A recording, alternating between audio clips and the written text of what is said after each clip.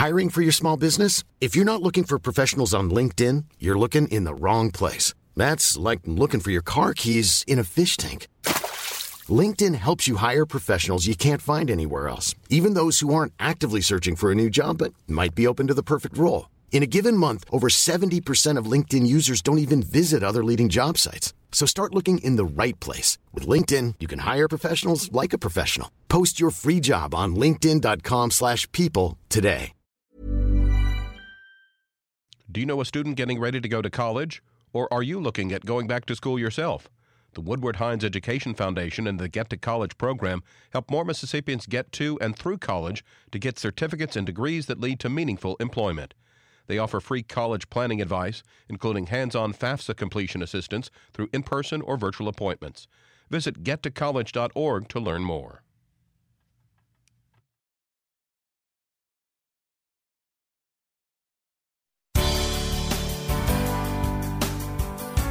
Good morning. It's 8:30 on Thursday, September 8th. I'm Desiree Frazier. This is Mississippi Edition on MPB Think Radio. On today's show, the administrator of the Environmental Protection Agency visits Jackson as residents approach 7 weeks without drinkable water. Then lessons health officials have learned from the AIDS epidemic and how they're focusing on meeting vulnerable populations where they are.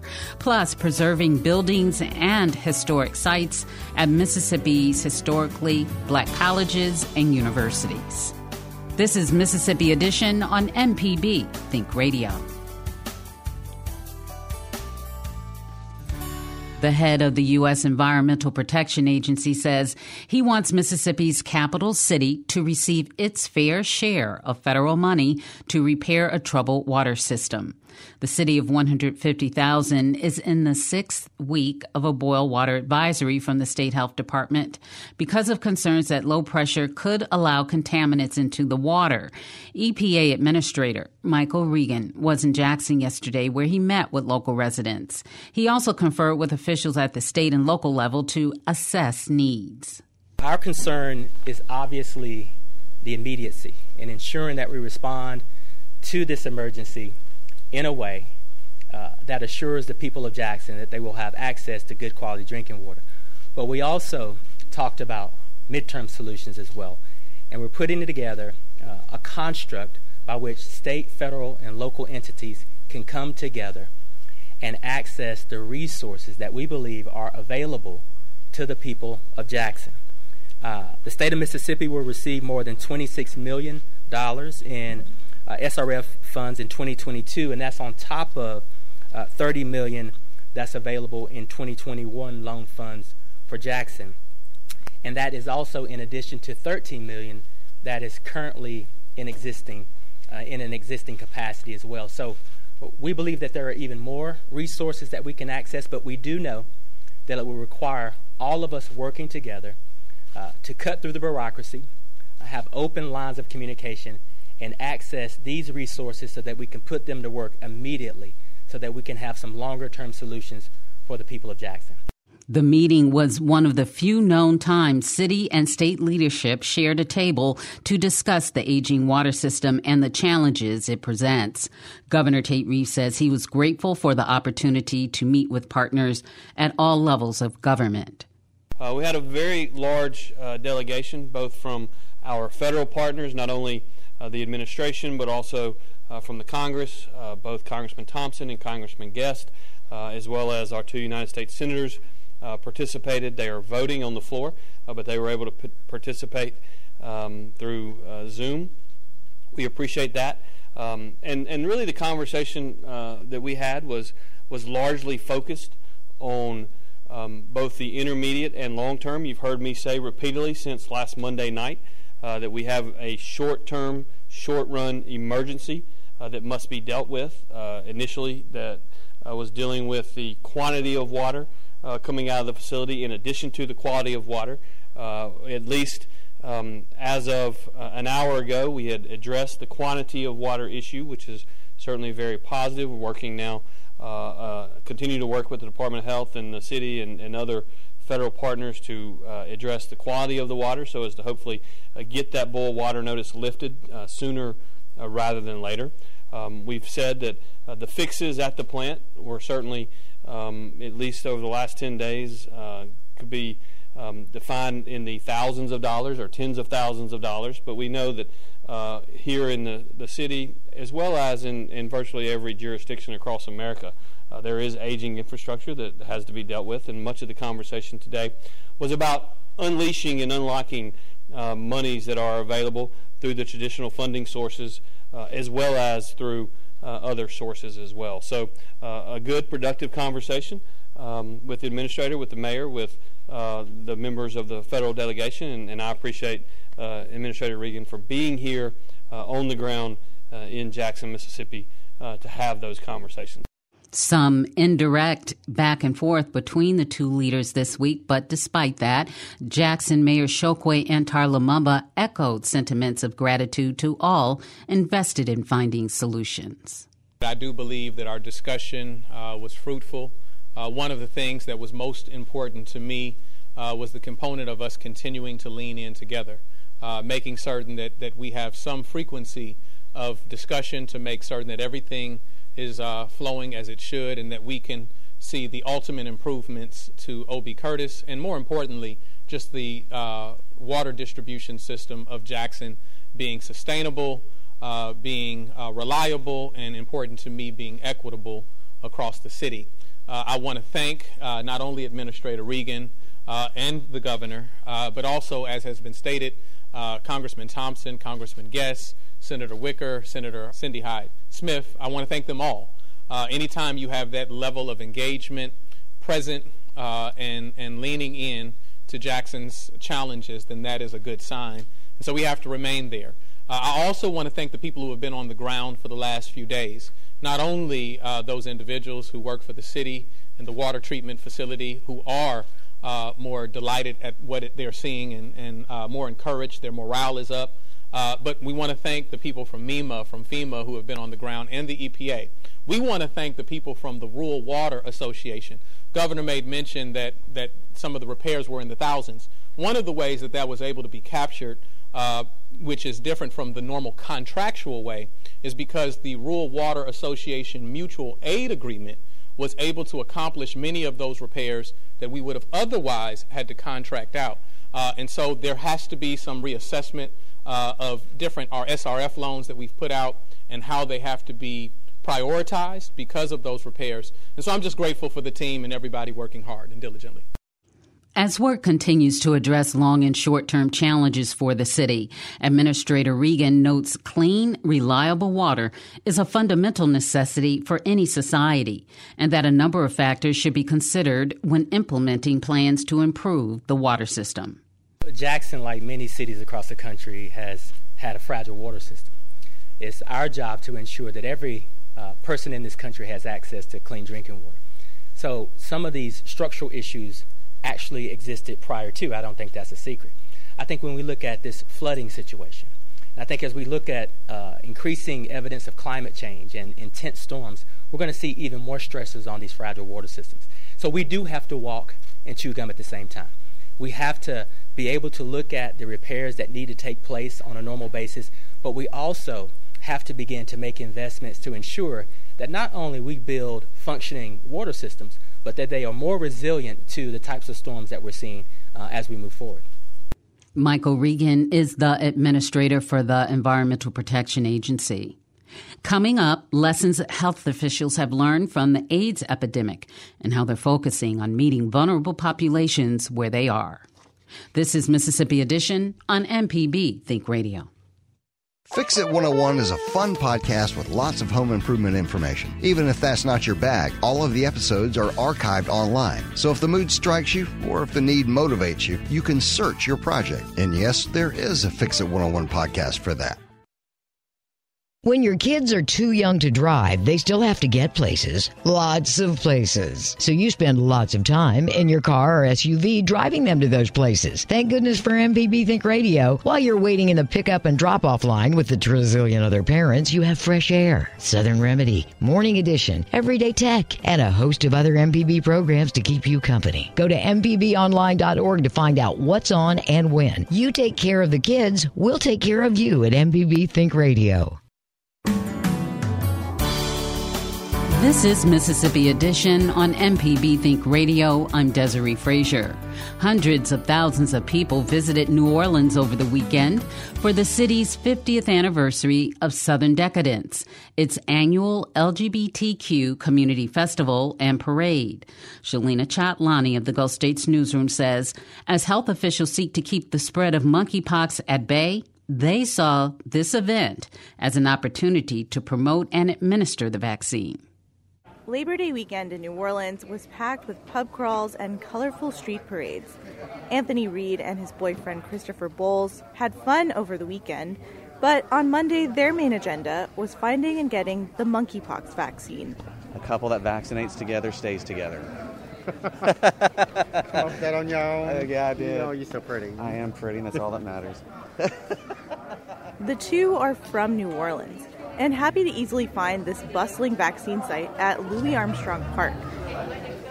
It's a historical and inclusive gathering spot that's also close to festivities in the iconic French Quarter. I mean, there's signs everywhere, but I'd rather come out here. It's a little more secluded, but it's better than going on a corner in the French Quarter and getting a shot. Many of the people at this vaccine site say they saw posts about the event on social media and on dating websites. There were flyers in bathrooms and bars, informational booklets in hotels, and it spread through word of mouth throughout the 5-day festival. Louisiana Department of Health state epidemiologist Teresa Sokol said that was kind of the point. We really knew that we wanted to implement a robust response ahead of and during Southern Decadence. We know that folks who are at increased risk for monkeypox exposure would be attending. Sokol says the New Orleans and Louisiana Department of Health reached out to the Centers for Disease Control to establish this health hub for Southern Decadence. The state got up to 6,000 extra monkeypox doses from the CDC ahead of the event, as well as additional medical staff to administer the shot. But there was another key strategy to this site. Monkeypox is a viral infection spread by prolonged intimate contact. There's also a risk with more casual contact, too. Right now, CDC data suggests the main group of people impacted are those in the LGBTQ community. And that's a message that is spread throughout the country, that monkeypox is a problem for LGBTQ people, specifically gay men. But this weekend, health officials promoted a different message. Anyone can get the virus, so anyone at high risk of exposure to the virus can get vaccinated. John Brooks of the CDC says they've learned a lesson from both the COVID-19 pandemic and the HIV/AIDS crisis. We've had 30 years of experience to learn from HIV, and one of the most important lessons was that we need to tell people the truth about who is being affected by this.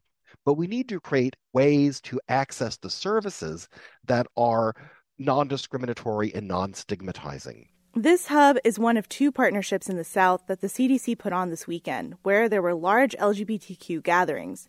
The other one is in Atlanta. The New Orleans hub saw lots of locals, but also people from New York and LA, where vaccine supply is limited, and from more conservative areas like the Mississippi Delta and rural Alabama. Over the long weekend, Sokol says they gave out more than 800 monkeypox shots and 150 COVID shots. So we've had a lot of folks who might reside in rural areas have remarked about the stigma that they're concerned about experiencing if they try to seek the vaccine in their home state. So we really tried to create sort of an all-inclusive atmosphere. Right now, there are about 20,000 cases of monkeypox across the country, and the majority are in communities of color.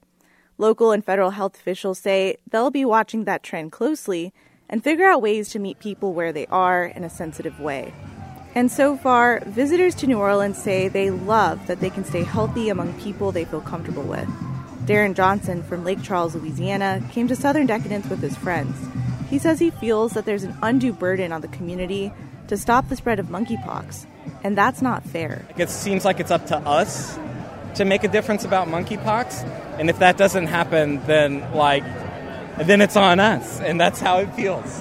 Johnson says he's pleased with public health officials' proactive response so far.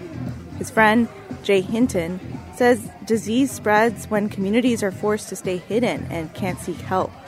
So he believes there's another important lesson from the past. To let us be in the light, to let us exist and have a life and be free to move among people. Johnson says it's important that people set aside their personal judgments and work together to stop the spread of monkeypox now, before it becomes a problem that impacts everyone. For the Gulf States Newsroom, I'm Shalina Chatlani.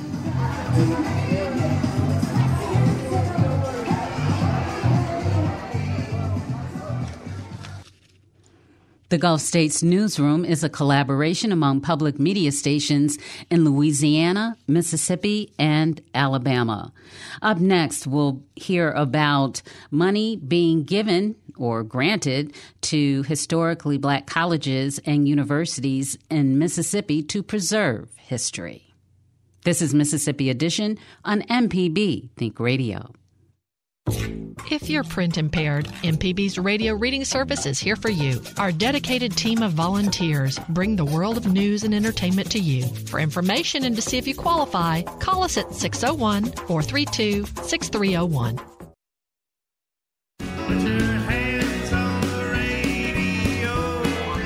This is Jim Dees, host of Thacker Mountain Radio, inviting you to join us every Saturday night at 7 p.m., where we'll feature the best in literature and music. We're inviting you to reach out and put your hands on the radio Saturdays at 7 p.m.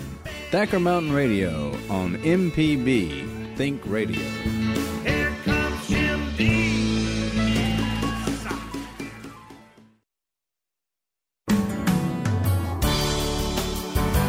This is Mississippi Edition on MPB Think Radio. I'm Desiree Frazier. 3 of Mississippi's historically black colleges and universities are getting federal support to preserve the history of buildings and the materials they contain. The National Park Service is awarding a combined $1.6 million to Jackson State, Russ College, and Tougaloo College as part of the Historic Preservation Fund. These dollars will help update building infrastructure and preserve its contents. During a recent visit, Shannon Estenos, an assistant secretary at the university, or rather the U.S. Department of the Interior, toured Jackson State with campus administration and student leaders. JSU President Thomas Hudson says funding will be used to preserve Ayers Hall, the institution's first building. Despite our historical standing, despite the greatness that you see at Jackson State University, we, like a lot of HBCUs, are often underfunded. And you can see now more and more the results of such underfunding. You can see it when we've had several consecutive days of rain and roof leaks right here in this very building and across campus. You can see it in flooding. You can see it in some of the difficulties our students have in accessing their education, which is really our core mission here. The hardest part of the student experience should not happen outside the classroom. It should not be in accessing their education. It should be the actual rigor of the classroom. And unfortunately, HBCU students are often forced to navigate those external factors just to receive the wonderful first-class education that we offer right here at Jackson State University. So I'm so excited about today's engagement. I'm excited about the visit, and I'm excited especially about the Biden administration's investment into our HBCUs and preserving these sacred spaces and really working to help us fund some of the infrastructural needs that are long-standing right here on our campus. The Jackson State campus is also home to some historic landmarks of the Civil Rights Movement, including the campus's Council of Federated Organizations Center, known as COFO. Secretary Estenos tells our Kobe Vance this is one way the Biden administration is investing both in the legacy and the future of HBCUs. I spent the morning visiting the Lynch Street corridor and learning about that it was, the incredibly central role that it played in the civil rights movement. And of course, the civil rights movement is a huge chapter in American history. And so this is a place where history unfolded, and it's really humbling to kind of walk in those footsteps of civil rights leaders. So it's been a tremendous morning. What do you see this in terms of preservations and ensuring that history is preserved for future generations? Yeah. So the Biden-Harris administration is committed to telling all of America's stories, and a lot of that is preserving our cultural heritage, preserving historic buildings, preserving these places where history unfolded. And so, we're really looking for opportunities to invest our grant dollars in places like Jackson State that have that history but need help preserving it. Ayers now houses archives that contain a large number of records pertaining to the civil rights movement. History professor Robbie Luckett, who also serves as director of the Margaret Walker Center on campus, says the mission of the center intersects with the purpose of the preservation grants. The Margaret Walker Center was founded by the great writer and scholar Margaret Walker in 1968 while she was on the faculty here at Jackson State as Institute for the Study of the History, Life, and Culture of Black People. For the last 50 years, we have maintained that legacy as a Black Studies Research Center, archive, and museum. And part of our mission statement at the Margaret Walker Center is the preservation of historic structures central to the African American experience. The work that these grants enable us to do is absolutely essential to our mission, including in this building, Air Hall, the oldest building at Jackson State. When the campus moved to this location, this building was the entire campus. We have images of that original class in 1904 standing on the front steps of this building. The COFO Civil Rights Education Center on John R. Lynch Street, which was in many ways the epicenter of the organizing of the modern civil rights movement. The headquarters for the Council of Federated Organizations, founded by the late, great Bob Moses. The movement that was organized out of there, including Freedom Summer in 1964, is absolutely essential to the narrative of civil rights and social justice that was fomented right here on this corridor. And so the capacity to have funding that enables us to support these structures that were central to these historic moments is crucial. And we're deeply appreciative of the support from the National Park Service and from the Biden administration. And for Assistant Secretary Estenos, the practice of historic preservation at sites like JSU and other HBCUs is to give this generation of students the opportunity to learn and grow in places that have historical significance. This is the kind of place where it's like you're walking in the footprints of these historic figures. You're not. This isn't a museum. This is the place where it happened. This is, and those opportunities to preserve history in situ, like in place, are rare. And it's exactly the kind of work that we should be doing, so that people can not just understand what happened, but be in the place where it happened and feel that they are a part of it. And that was really important for me to see myself and to walk it myself. All right, that was Assistant Secretary of the Interior, Ms. Estenos. This has been Mississippi Edition on MPB Think Radio.